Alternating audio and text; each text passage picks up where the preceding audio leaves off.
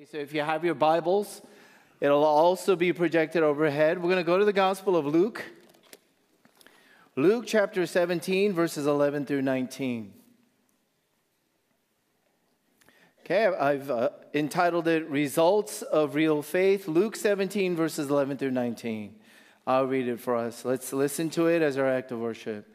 On the way to Jerusalem, he was passing along between Samaria and Galilee. And as he entered a village, he was met by 10 lepers who stood at a distance and lifted up their voices, saying, "Jesus, Master, have mercy on us." When he saw them, he said to them, "Go and show yourselves to the priests." And as they went, they were cleansed. Then one of them, when he saw that he was healed, turned back, praising God with a loud voice, and he fell on his face at Jesus' feet, giving him thanks. Now he was a Samaritan.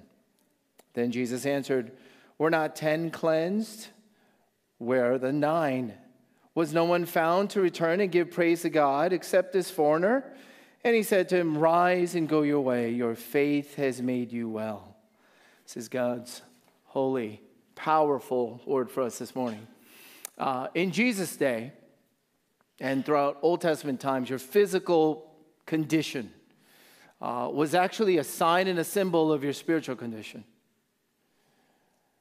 And so in particular, this gruesome, frankly gross disease called leprosy depicted the grossness and the guilt and the pollution of sin and all the kinds of separations it brings.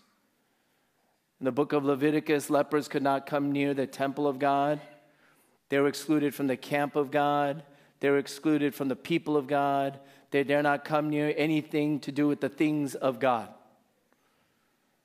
Because lepers were a sign of God's curse. That physical disease was a sign of a spiritual curse. It showed what a living death looks like. But here, you can understand 10 lepers are standing far off. They have to cry out in desperation with a loud voice. But here comes God. Oh, mind you, my friend, Jesus was not just a human being. He was God incarnate, God's own Son. And God came in person. God came near to heal even these 10 lepers. Now, I would only imagine that these 10 men were very, very jaded, frustrated, maybe had entered into points of they just thought it was all hopeless for them. They were probably bitter, very bitter. Bitter at God. Why doesn't anything ever get better? Bitter at the world. You know, particularly in these holiday seasons, for most people, it is actually very tempting and rough to get bitter and stay bitter. I mean, we talked about this a little bit last week. Why can't I have a better life? Why can't I have a better job? Why can't I have a better husband or wife? Why can't I have kids or better kids? Why can't I have a better income? Why can't I have a better physical situation? Why can't I have better friends? Oh, my friends, with these 10 lepers, they had every reason to be so bitter at God. But I want you to notice, as soon as God arrives, and here's one of the telltale signs that you have ever encountered or come close to the holy and beautiful presence of God. Notice what the lepers do not do. In fact, if you ever get close to God, you dare not do it. You won't be able to do it. The lepers do not blame God for their miseries. The lepers do not stay bitter. They beg for mercy. Because if and when you really do come close to the holy and beautiful presence of God, you are going to start begging to not get what you really deserve. Anyone who comes close to a living and holy God, you will drop all the blaming about your present miseries, and you're going to begin to beg for mercy. God, please don't give me what I really deserve. And this is what the 10 lepers precisely do. And look at what Jesus does. He commands them, go show yourselves to the priests, There was some purpose to this. There's intentionality to everything Jesus said and did. Because for the 10 lepers to go to the priests, they would have to go all the way to Jerusalem. And Jerusalem was a 3 days journey. Did you know that? 3 days walk. So once Jesus pronounces these words, the 10 lepers had to walk and walk and walk and walk. And they had to go and go and go and go. They were not immediately healed. That's what the scripture tells us. They were not immediately cleansed or cured. 3-day walk. And they kept going and going and going. And then at some point, they found out they were healed. When any person believes and follows Jesus at his word in faith, you will find that you are cleansed and cured, made new and whole. And one of my favorite parts of the life of this church, Christ Central exists to see lives change, lives healed. That's why we exist. That's the biggest why. We want to see lives change as Christ becomes central. And one of the favorite parts is to hear stories of grace. Stories of grace, people's lives that are being changed because they met Jesus miraculously. And if you think your story is mundane, please get away from that. You have to know that Jesus died for your story. No story is mundane that has been changed by Jesus. Every story of grace, every new member to his church, every baptism, every confirmation, every officer ordination, God willing this next year, every single person is an answered prayer and fulfillment to God, what he has laid upon our hearts for one more for the gospel. We want to see lives change, and in the last 2 years, we just focus about one more for the gospel. Just one more. What does that mean? We've been all about trying to invite one more new friend and raise one more new follower. New believers and new servant leaders for Christ. And we get to thank God and celebrate God for that today. But I want to show you here from this passage, what does it look like when someone's life is changed? What are the results of real faith in Jesus Christ? There's just two. It's right here from the passage. First, faith has its results. First, faith returns with praise giving. Faith returns with giving praise to God. But strangely enough, we find out it's only one out of 10 lepers. Jesus wonders aloud about this in verse 17. Didn't I heal or cleanse 10? Where are the other 9? Where are the other 9? Well, I'll tell you what the other 9 are doing. Just picture it with me. What are the other 9 doing? They're still walking. They're still going. Where are they going? Jesus, you precisely told them to go to show themselves to the priests. They're going all the way to Jerusalem. Here's what the 9 lepers were doing out of 10. They were simply doing their duty. They were being obedient. And they were doing exactly what Jesus told them to do. Jesus, you never told them to come back and give thanks. They're checking off the boxes and they're doing their job. Nothing more.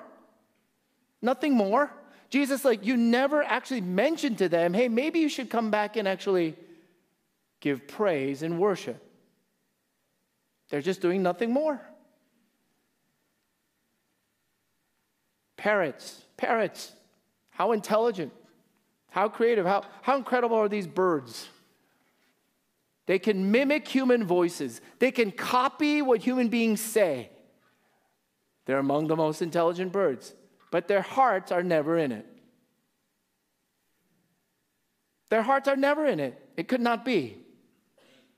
You see, it's sheer duty.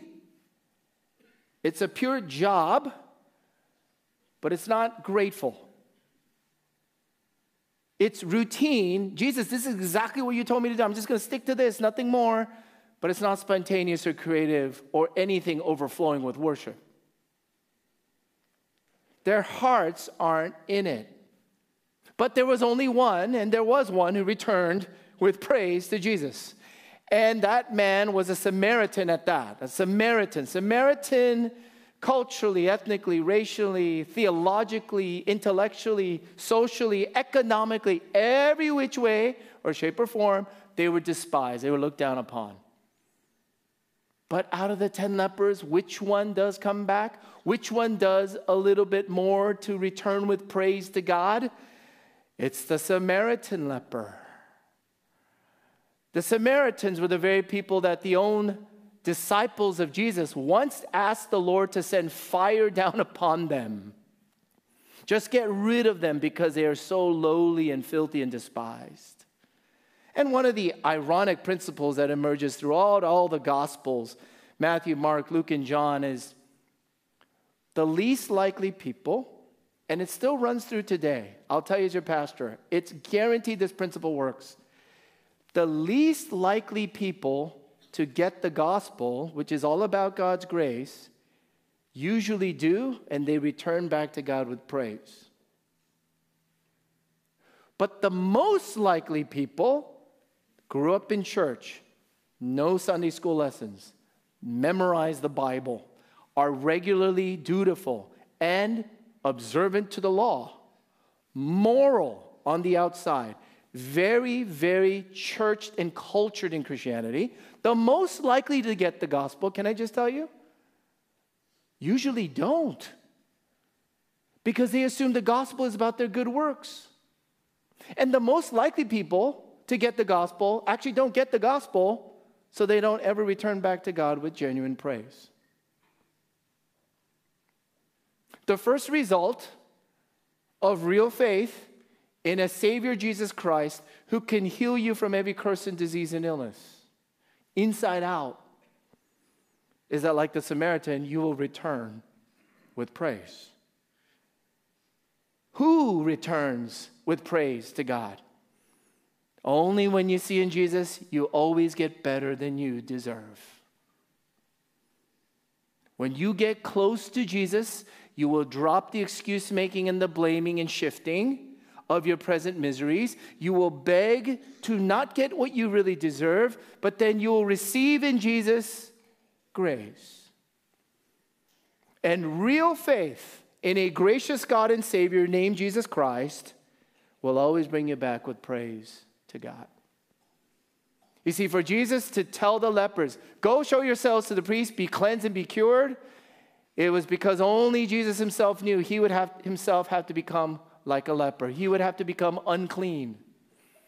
Isaiah 53 prophesied that the Messiah, the Savior, would have to come and take upon our very diseases, our very illnesses as results of our sin. And when Jesus Christ in history went and walked and marched all the way into Jerusalem, I want you to know the historic result. He never got to come back and return praise to God. When Jesus Christ went all the way into Jerusalem, he would be cursed and forsaken and dismissed and shunned at the cross. He'd be crucified, he'd suffer and die so that he could make lepers whole. John Newton, the same author of that famous hymn, Amazing Grace, wrote a different hymn whose lyrics go like this. Our pleasure and our duty, though opposite before, since we have seen his beauty, are joined to part no more. Can we get those lyrics up? There it is. Our pleasure and our duty, though opposite before, since we have seen his beauty, Jesus' beauty, are joined to part no more. So real faith in Jesus returns with praise giving for what you get in Jesus. That is an individual, private act of worship. Wonderful. Praise God. But Jesus didn't stop here. I know I just read these verses, but this little story belongs to a greater story. And I cannot just stop here with the conclusion that real faith results in returning with praise giving. Our story belongs to a larger story. Here's the second result. It's just the last one we'll focus on. Did you know that real faith in Jesus Christ also results in grace giving? Now you see, that brings about social change, relational change. If the first result is individual and private act of worship, praise giving, real faith in Jesus always is shared. It'll bring about grace giving. It could actually heal the world. Because you see, this is what mercy is. This is what the lepers got at first, was mercy. Mercy is to meet someone's practical need. We ordain new deacons. We've added to our deacon board. We have wonderful deacons. One of their main jobs is to be ministers and servants who distribute and execute and apply practical answers to practical, physical, even material needs. Mercy is to meet someone's need. Are you hungry? Yeah, here's food. You got kids, they're freezing at night? Yes, please get them some warm clothes and a blanket. Your toothaches, I'll take you to a dentist. You need a ride, I'll pick you up. You want some coffee, I'll give that to you. A lot of people in this room, we're really good at mercy, at least to family and friends. But do you know what grace is? Do you know what grace is? Grace is to give someone way beyond what they would deserve. You see, this is after your kids completely disobeyed you. This is after someone completely insulted or defied you. This is after someone made a mess of your house or your business. This is after someone backtalked and talked evil of you. Grace is to give someone well beyond what they deserve. Well beyond what they deserve. When was the last time you did grace giving? Oh, here's how you can tell if you've ever done grace giving. I heard this at the Gospel Coalition conference, quote, "Grace is costly to the giver, shocking to the observers, and traumatizing for the receiver." Grace is costly to the giver, shocking to the observers, and traumatizing for the receiver. How do we do grace giving? Jesus does not tell this story just so that you would do praise giving. He tells it part of a larger story with parables that we would also do grace giving. Here's how. It's vitally connected to the verses before. I'm going to read verses 7 through 10, right before our passage. Here's what Jesus taught. "Will any one of you who has a servant plowing or keeping sheep say to him when he has come in from the field, 'Come at once and recline at table'? Will he not rather say to him, 'Prepare supper for me and dress properly and serve me while I eat and drink, and afterward you will eat and drink'? Does he thank the servant because he did what was commanded? So you also, when you have done all that you were commanded, say, 'We are unworthy servants. We have only done what was our duty.'" Why did Jesus tell this very difficult to understand parable right before the story of cleansing 10 lepers with only one to return with praise? To our modern ears, this story should be difficult to understand. It might even sound harsh. Here's a boss, here's an employer. We think of employee or employer relationships. After a long, full day of work on the field, they come in, and the boss is basically saying, "It's my turn to relax. I'm going to kick back. You still have to serve me. I'm going to eat. It's not your turn at all. You are just dutiful, unworthy servants." To our modern ears, we think, "Oh, how rude, how abusive." We might even think, "Man, that violates California labor laws." But that's not what Jesus is talking about here in his day. On the other hand, we might think of, well, we have had slavery in American history. Slavery. Oh, that's not this case either. No, listen close. Jesus is talking about a situation that if you were in debt, especially of lower class in Jesus' day, you only had two options. There was no such thing as declaring bankruptcy. If you had debt, you had two options. One, you can go to prison. Two, you can become an indentured servant. If you were in debt, you want to repay that debt, you can go to prison or you can become a servant. And an indentured servant, which is not like slavery, is you are serving a boss or an owner, and there's a limit to it, 1 year, 2 year, 3 year, 4 year, and you just serve. You do your duty until that debt is repaid. By the way, in Jesus' day, there were no 8-hour days or overtime that was accounted for. You do your duty all the way to the end. And when you finished it, you've done your duty. And your debt is repaid. You are cleared. Why did Jesus tell this parable right before our story of cleansing 10 lepers? At least two reasons. At least two reasons. I think number one, you see, when you do not return with praise giving to God, you're just acting like dutiful servants.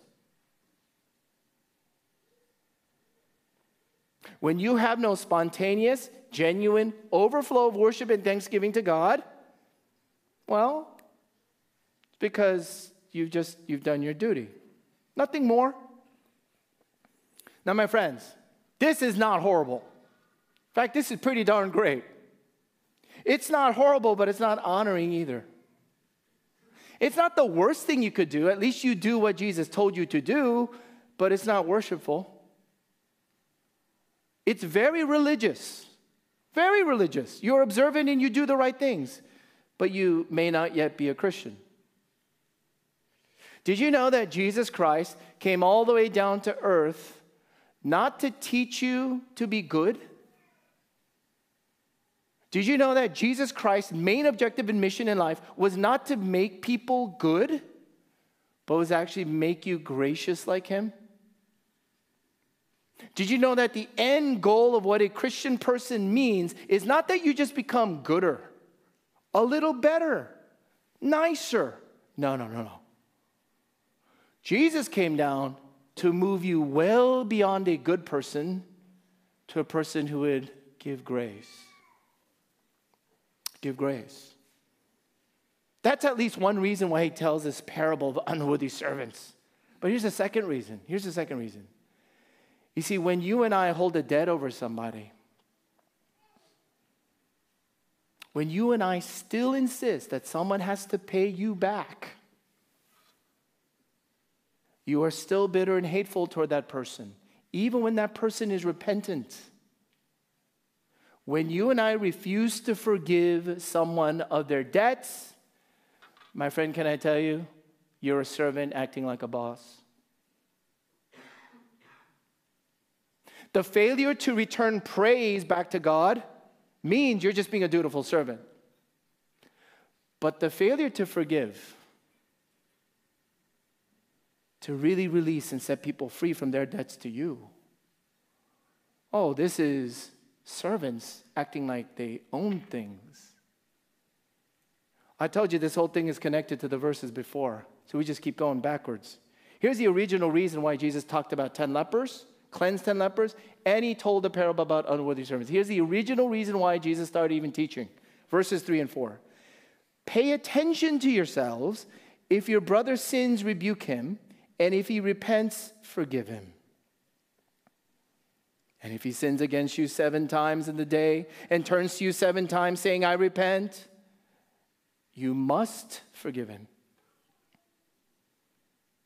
You do know that Jesus is not literally keeping count, that at 7 you should cap out, you should stop. 7 is a number of finality and completion.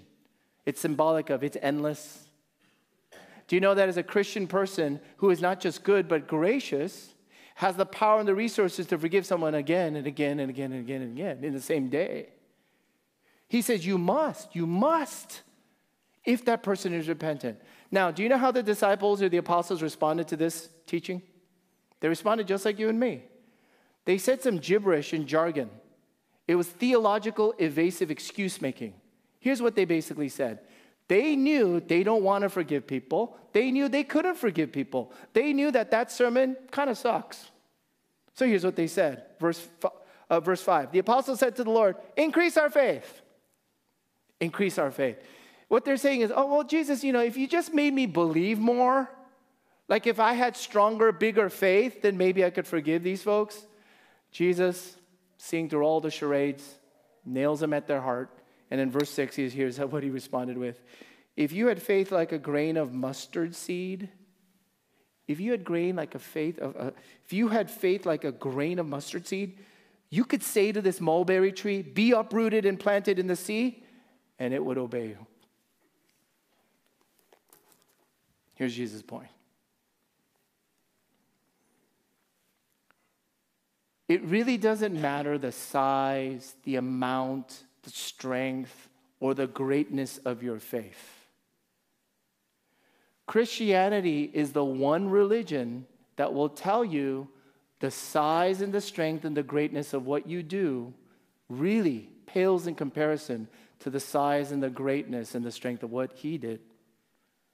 Jesus' point, if you had the tiniest little itty bitty piece of real genuine faith in Jesus Christ, he would move mountains of bitterness and hate and unforgiveness.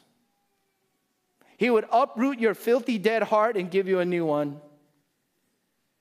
Jesus was saying, if you really had faith in me and what Jesus came to do for you, you would actually be able to clear someone's debt and forgive them.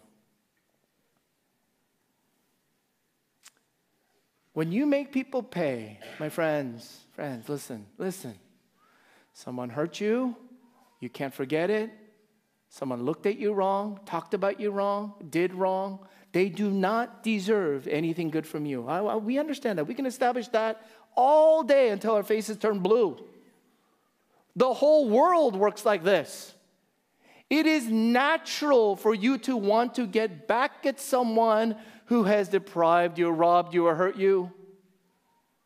But what Jesus tells, what he came to do, was to give you the power and the resources to not only return to God with praise giving, but with grace giving for others. When you refuse to forgive, you know you're claiming to know what that person deserves. You're claiming to be like God. Can I ask you, do you really know what that person's been through? Do you know their whole story?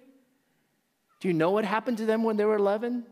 Do you know what happened to them at the end of high school? Do you know about their parents? Do you know about every situation and every trauma that that person has been through? Do you know everything about their lives? But yet you claim that you know everything about them because you're saying this is what this person deserves. But not only are you claiming knowledge about everything about the person, you are still claiming like you have the right to make that person pay. My friend, do you know what you're doing? Do you know what I'm doing when I do that? You're a servant trying to act like a boss. There's a great show.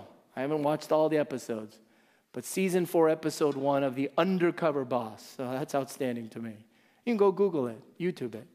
Don't do it right now. Season 4, episode 1, Modell's Sporting Goods. The owner himself, named Mitch Modell. They go undercover. He works labor-intensive jobs at minimum wage. He's a large, physically out-of-shape man. He can barely hang. He trains and works at labor-intensive jobs. Well, he is stunned and embarrassed by his company's lack of communication between certain channels, especially upper management. He's hurt by the lack of details and care within his company. But he comes along a woman by the name of Angel, who lives with their children in a homeless shelter and who has struggled to eat, and she has slept at bus stops.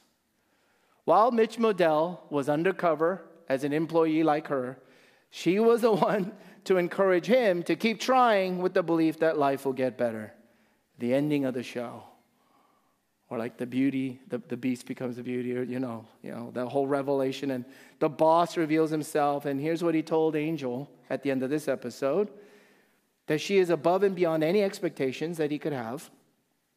He promotes her on the spot to assistant manager with a $14,000 raise, and he has upon him a check for $250,000 so that she and her children can immediately move out of the homeless shelter and find a new place. Angel, of course, she collapses in tears. Now, why is that, and why would that be so moving? Because when a boss has that kind of grace for a servant, you do know it's so rare. But did you know that the ultimate boss, the ultimate owner of all of the universe, that he became a servant for you? Do you know that he came down to pay off an unpayable, crushing debt that we owe? Do you know that he suffered infinitely and died an infinite value price tag to his death so that we might be debt-free? Because one of his final words while he was crucified upon a cross was, "It is finished, it is finished." In the Greek, that means in full, total, I paid it all, nothing left that you will owe.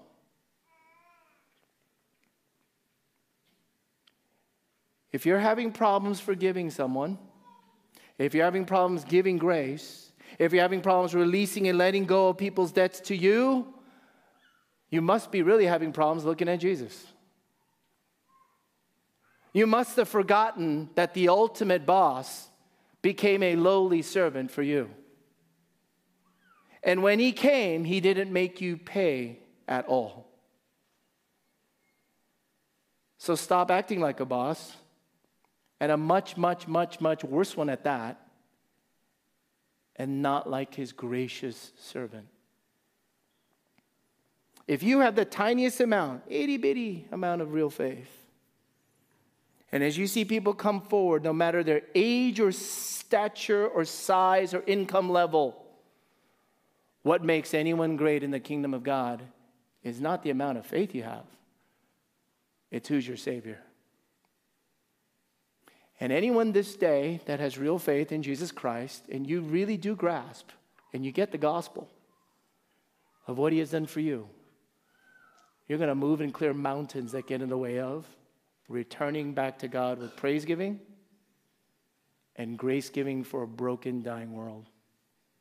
Let me pray for us. Father in heaven, I pray that the richness, the truth, the power of your gospel might produce real faith, and that you would set us free. Set us free to praise you from the heart, to worship you and to love you and to follow you. Oh Lord, and set us free, to set others free. Forgive us our debts as you have forgiven our debtors. For we pray this in Jesus Christ. Amen.